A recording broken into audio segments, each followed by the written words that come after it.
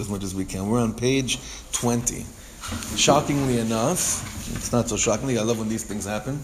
This is almost a direct continuation to the shir we had last night, the Parsha shir, which I told the Chaver last night that when I sent out the email, I entitled it,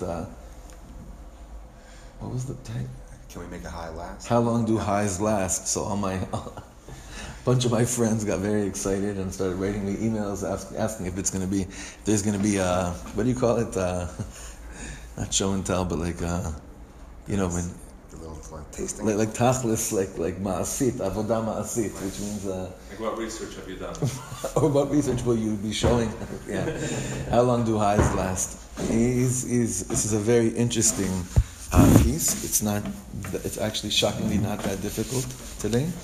And I think that like we began on Sunday to now get a little bit of more of a tachlis avodah level. Like what is he saying in terms of how to literally do this work before? It's going to continue more of a practical advice. Remember on Sunday we tapped into this new dimension where he explains that someone that needs to use imagery in order to begin his process of spiritual thinking, he says yesh lo al mi lismoch. He has who to rely upon. Who does he have? Remember who he has to rely upon? The Ravid. Remember the Rambam and the Ravid. The Rambam says it is absolutely forbidden to have any type of form or figure when you're trying to imagine spiritual thoughts and getting close to Hashem. And the Ravid says there, no, it's okay. Why? Because the person says, look, I need this to start, and eventually when the thoughts get deeper and deeper, that imagery dissolves and you don't even need it. But it's okay when it's a starting point. You want to share what you shared with me last night? Sure. I was davening, I think it was Mincha yesterday. So I was trying to use what we were learning here, and so I started trying to picture during Shemona Esrei Kisei HaKavod.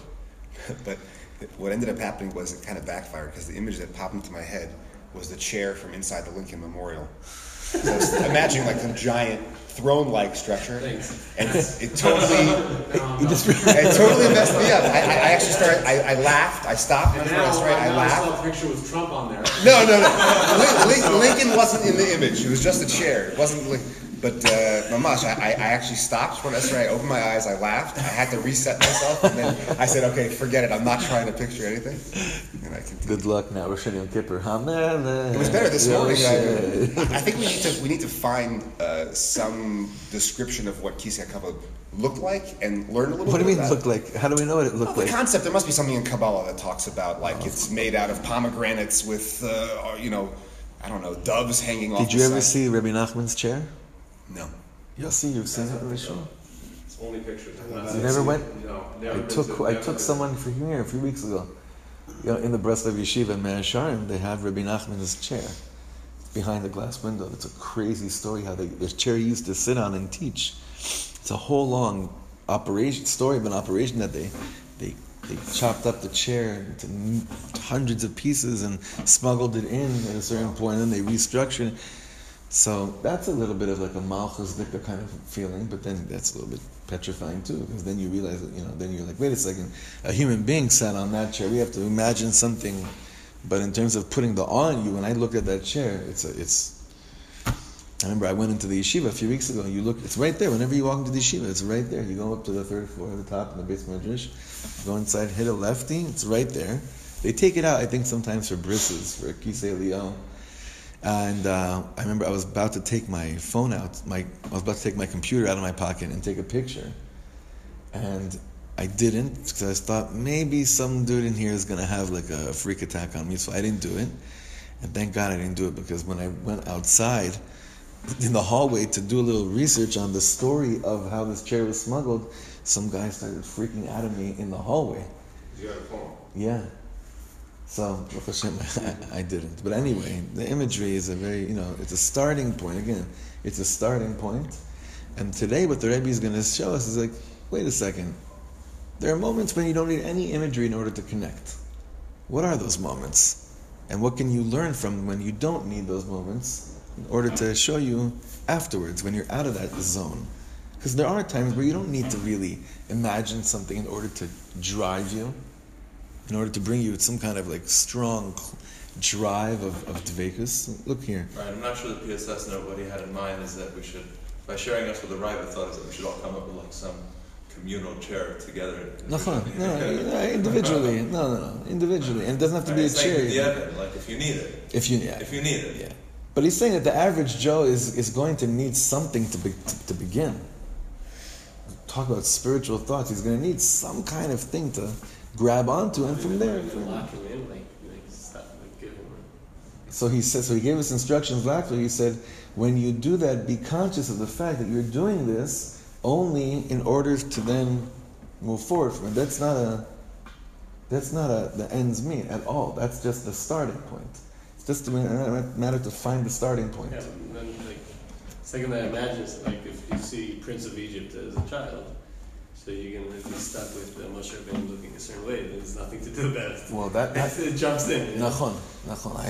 We always talk about this. I have imagery of Little Midrash says whenever I think of Yaakov and Esav, their illustrations. Right. Till today, when I think of Esav, I see him like the way it's illustrated in that book. Now, Nachon, huh? Like Hammer. Right, like yeah, no doubt. Isn't that like? Well, but regarding human beings, it's not a problem because they actually were forms. No, but regarding Hashem, so he's going to address this today. Yes. Visualization is very important and powerful. You have a mind, you can be creative, think. It is a powerful way to connect. I once asked a Makoval like this question, and what question? About like what to think about, what to visualize. Uh-huh. It was around like davening with a minyan in a group, and he said like you should feel almost like you're like by the White House, the hop deal, and with a crowd of tens of thousands, like the greatest tzaddikim, and you're in this crowd and you're screaming, and you're trying to get close, and sometimes you're closer enough, and you're in this crowd no matter what. You just kind of see the White House, and the king's there. And for me, I found that to be like at the very least, I knew that I was part of this great crowd, and like I could okay, just hear me, hey, I'm here with everyone else, and I know you're kind of over there, and I said that I found that helpful. Interesting. Interesting. I don't think of the crowd at all. I just think of actually right. No, when I'm a minion though, when I'm a minion, that's like I'm cool with that because it's not about me. I'd rather it be about you and just kind of ride your coattails instead of having to stand up, myself. Not really, right? A little bit really. Uh-huh. Meaning, I buy into the fact that we're a lot more powerful as a group and a collective. Right. And if someone else says, "Hey, look, I doubt it," like Yossi, I'll ride your coattails, like it's a bad train to ride, but if they wanted to, It's your choice. they wanted to think that, this is fine. But right. For me, that's the power of the group. Right. Is the minion, absolutely. Chazak מאוד. Okay, Ot Chet, page 20, Ot Chet. So the Rebbe says like this, the Piasetzner, the Heilige Piasetzner, who was killed by the Germans and is more alive than ever today, says like this. Shnei dvarim nechutzim lanu v'shneim chaserim lanu. There are two things that are vital for us. They are essential for us, and we are lacking in both departments. Hitrachvut v'shichlul Machshava, the widening and development of the thought, v'gam hitorerut v'hitrakshut. And also we're lacking hitorerut, awakening, and hitrakshut. Hitrakshut means emotions, being emotional, being moved, being touched. We're lacking in both departments. Now he says over here, Be'emet shnehem shehem echadhem. The truth is, they're both one. This development of the mind, of the thought, that we've been speaking about for so long, really is a function of the development and the awakening of emotions.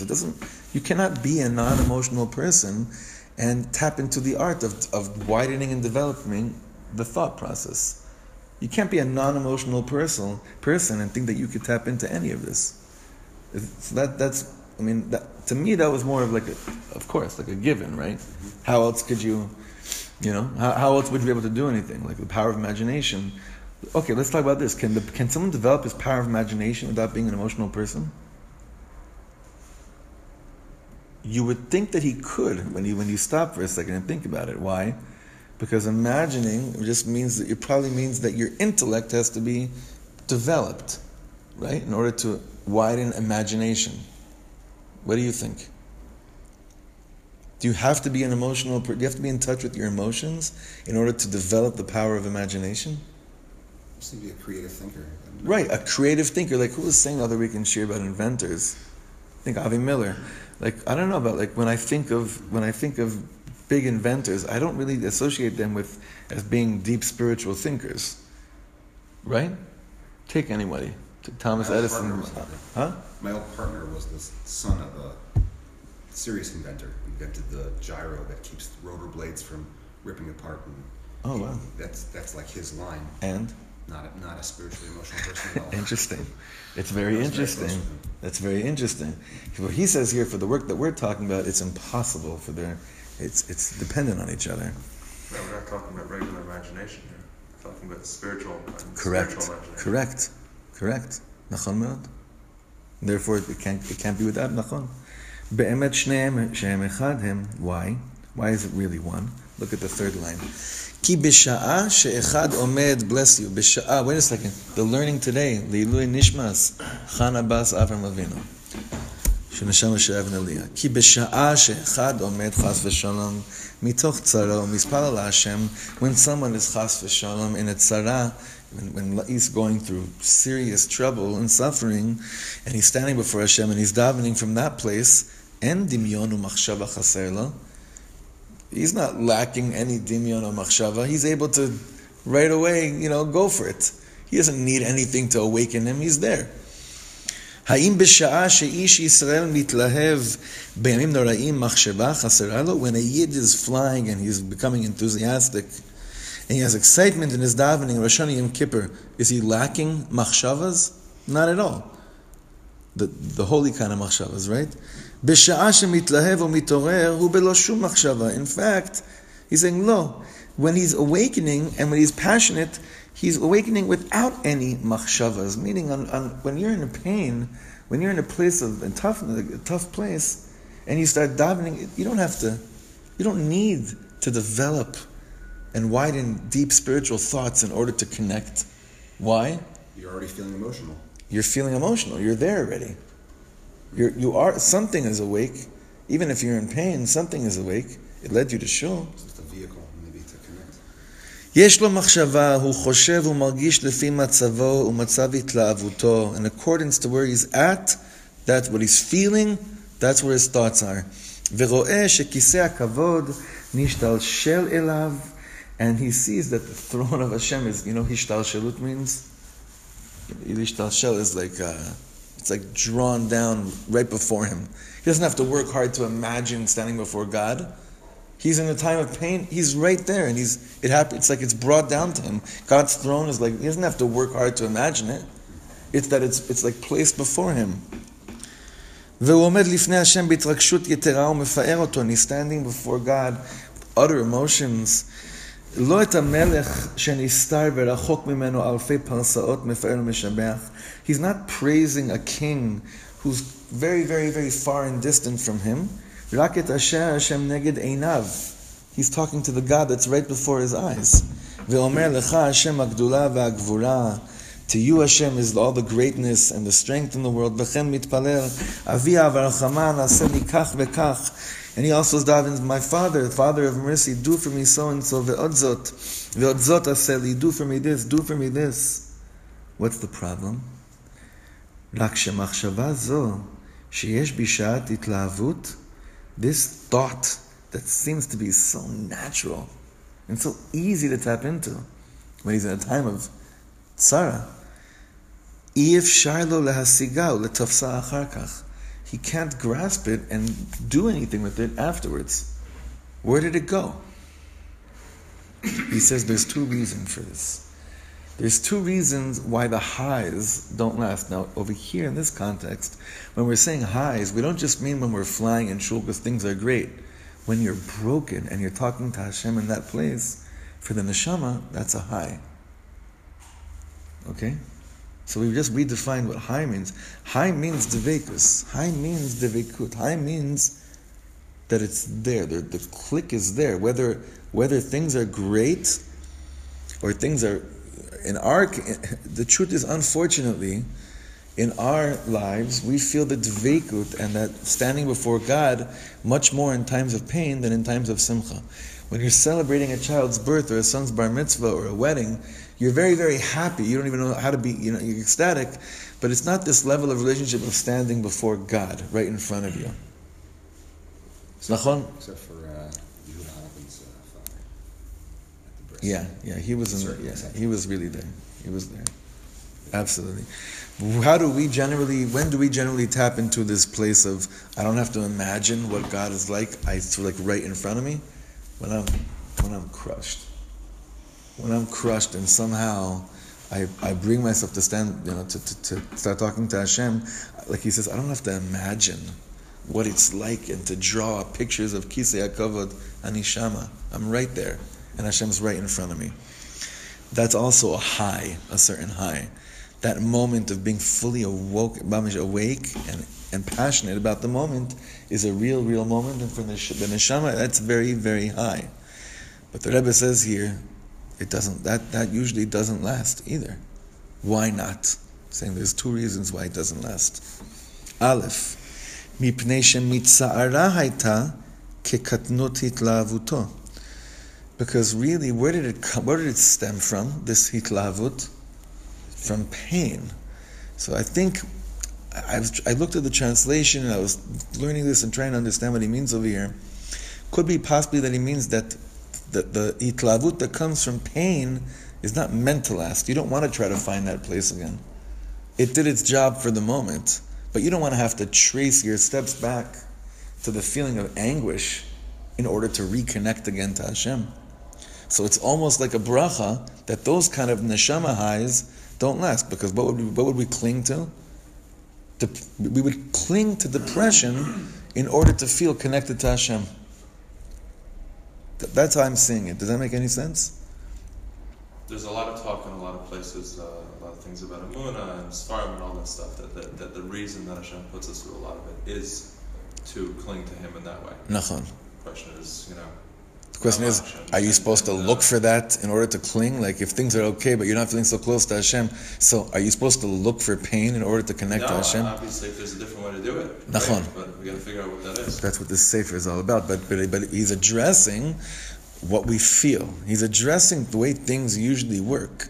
He's saying over here, mitza'ara katnut. It was such a small, compared to where a person could really be in terms of dveikus.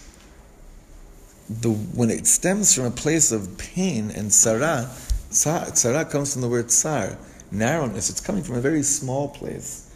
And what we're trying to talk about with development of the mind is widening.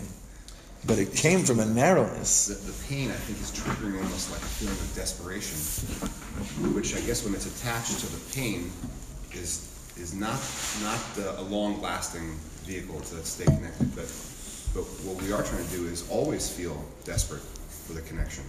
Right. Separated from the trigger that is pain. Does that make sense? Listen. Who was at his brother's funeral? Were any of you there?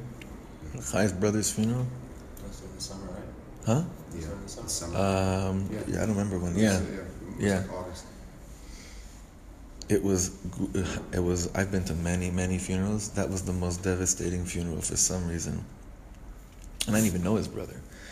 But for whoever was there, it was the most devastating funeral. In fact, his sister broke everyone. She got up, she plays violin, and she couldn't even talk. So she took out her violin, and she gave a hesped on her violin. Wow. The violin was wailing, crying a river. The violin was, I know this sounds really poetic, it's not. If you were there, you'd understand exactly what I'm talking about.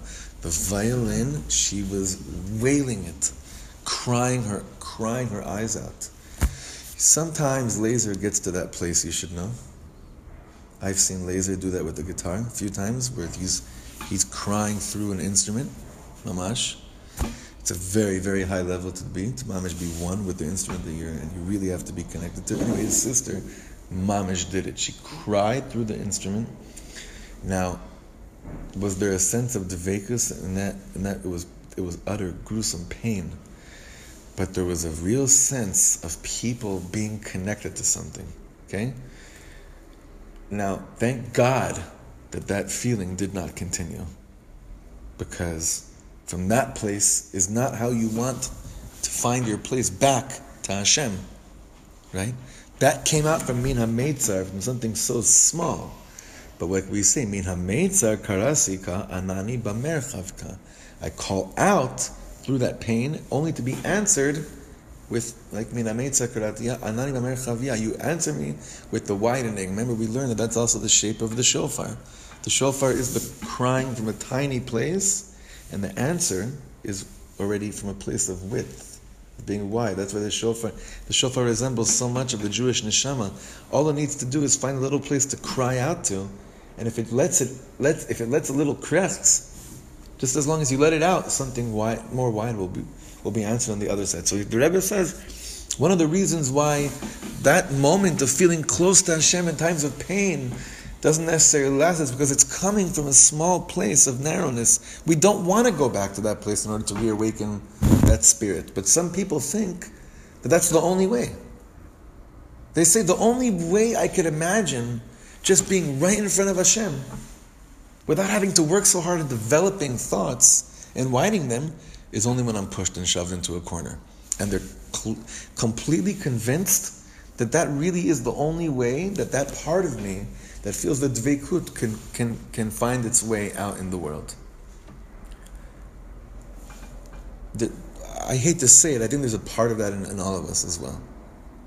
Because we haven't, moments of, hopefully we're getting rid of that thought process, and we're finding Machshava Machshava through. I think sometimes here on Friday night, I don't feel like it's coming from a place of pain. I feel like it's coming from a place of achdus, of real love. I don't think anyone's flying in here in this room for any other reason, because they're tasting the love that Bezrat Hashem exists in this room.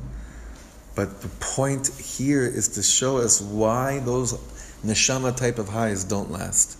So the first thing we understood, that's echad. Bet. Kevan sheshuv b'machshava gufanit hu ba lehavina. Because you're trying to take something so out of body and make sense of it through what? A worldly, a body, a machshava gufanit. You're trying to take something that you experienced that wasn't through the intellect, and in order to make sense of it, in order to continue it, you're trying to access it through what? Through the only way you know how memory works, which is usually through your intellect. And he's saying, what are you doing? That's impossible. You can't reenact something that happened out of your body, out of the way you usually think, reenact it through a very olam hazeh type of way. It doesn't work like that. Does that make any sense? How would you explain that better? That's very important. Well, at the same you can't force what? You can't force the feeling. You can't create the feeling in your mind. Right, why feeling not? Is feeling. But exactly. It's something that you feel, so you have to be put in that position to feel it again when you feel it. It's a feeling type of thought as opposed to a thought out type of thought. And you think that you could reenact something. You reenact a high. You can't reenact a high. The high, what you used in order to reach the high, was not what you're using right now. You're using right now worldly dimensions of trying to reenact something. He says, what got you to that initial place was not what you're using right now. It's impossible. I always feel like that when it comes to music as well. That point, Tom, when it's there, when it's one, and then you listen back afterwards to try to reenact it for the next time, there's not a chance. But that's what he's saying over here. He's saying that's why those highs don't last. But what ends up happening is that you're not giving room to other highs, to new highs, because you still think that you reached some kind of pinnacle point, and the job now is to reenact that and bring that back. You're blocking off the opportunity for today, the option of today. So he's saying that's the second reason, is that it's impossible.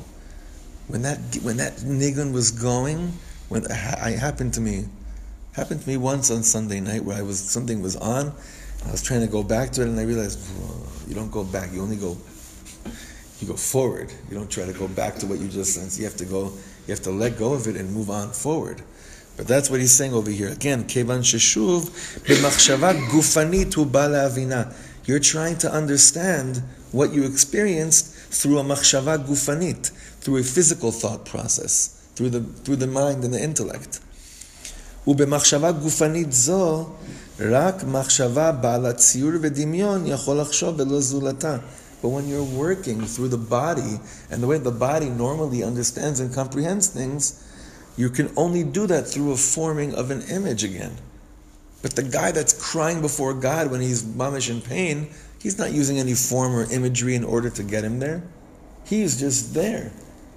So what you're trying to use to get you there is never going to get you back. It's a whole Torah here about letting go, This whole teaching is mamish about the art of letting go. There's a song by Rabbi David Zeller, who many of us know him from. He passed away already 8-9 years ago here in Efrat. I think it's going to be 10 years even. Very close to him. He has a song called Let Go. His voice was a very transcendental voice where it took you to that place of letting go. But all forms of therapy are focusing on, you can't really change what happened. The only choice you have right now is to choose to let something go. But the mind doesn't believe that you could ever do it. It's true. Through the mind, you can't let go of anything. But through the feeling, through this place that we're trying to access, it's the easiest thing in the world to let go. But through the way we usually access our emotions and our thoughts, you're right, it's impossible. So here the Rebbe is saying exactly this. There's two reasons why these type of moments of dveikus, of hitlavut, don't last. One is because when it comes from a place of pain and narrowness, we don't want to go back to that place in order to reenact a high. And two, he's saying over here, because it's impossible to reenact a high, a real spiritual high. It's impossible. We're just going to do this next little tiny thing, then we'll continue on Sunday this stuff. Kol hitrakshut v'hitlahavut ha'Yisraeli min hitgalut ha'nefesh chutz migufahi. Want to do word for word. Kol hitrakshut, any type of what's that? Feeling. Yeah, excitement is a better word. V'hitlahavut ha'Yisraeli. Any type of real Yiddish or Jewish excitement and passion that's aroused from the revelation of the soul. Okay? From Hitgalut HaNefesh, it's the soul revealing itself.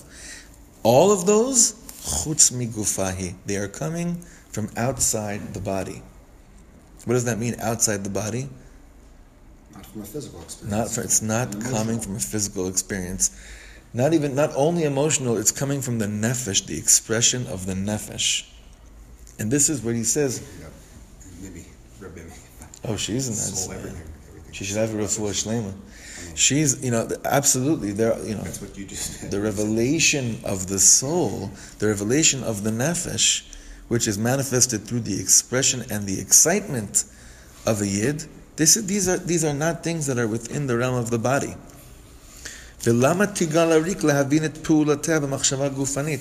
Why are you toiling for nothing to try to understand these things that are happening outside the body through the prism of the body? It's pointless. It'll never work.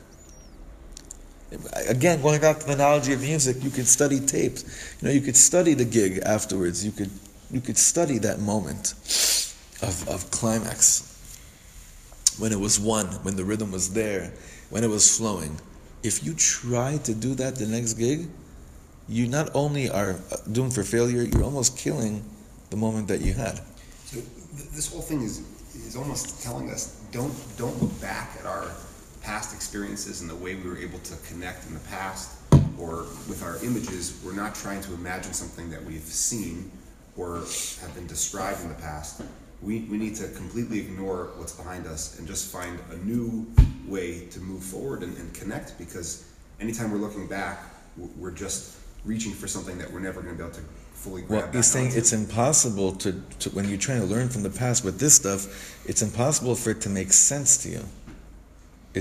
We're trying to always make sense in our minds, for things to just make sense to us in order to calm us. And he's saying this stuff, it's not supposed to make sense to you. these spiritual highs that you have that's not the point of it. So I guess in a certain sense, if you're looking back is for the purpose of trying to reenact, you're doomed for failure. And you'll be stuck in this place of, why isn't it working this time?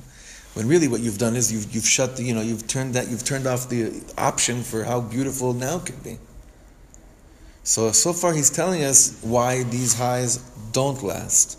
Okay, so we're still in that place of why it doesn't last and why it's not meant to last. But we're going to be now that we know why that's like this, now we could then continue forth and say, well, how does it? Forget about lasting. We realize now it's not about lasting. You don't want a high to last. You want it to be always renewed. So now what we're going to be focusing on in the next point is what's the tachlis avoda of this chavura. So we know what doesn't work. Now what are we supposed to do b'fayal to make sure that we have healthy awakenings and healthy relationship with our mind? And again, that young guy that keeps on showing up here is saying, he's in our minds even right now saying, what are you bothering over here? You're going to drive yourself crazy. But hopefully that voice is hushing out a little bit. It's been getting more and more quiet as we see a path to tachlis avodah ma'asit, to practical work, in order to really become people of conscious. What was the name of the book in English? Mindfulness. Conscious community, forming a conscious community, yeah, for purifying our mindfulness. Okay, B'shat Koach. We'll continue Thursday morning with Chassidus and the Parsha.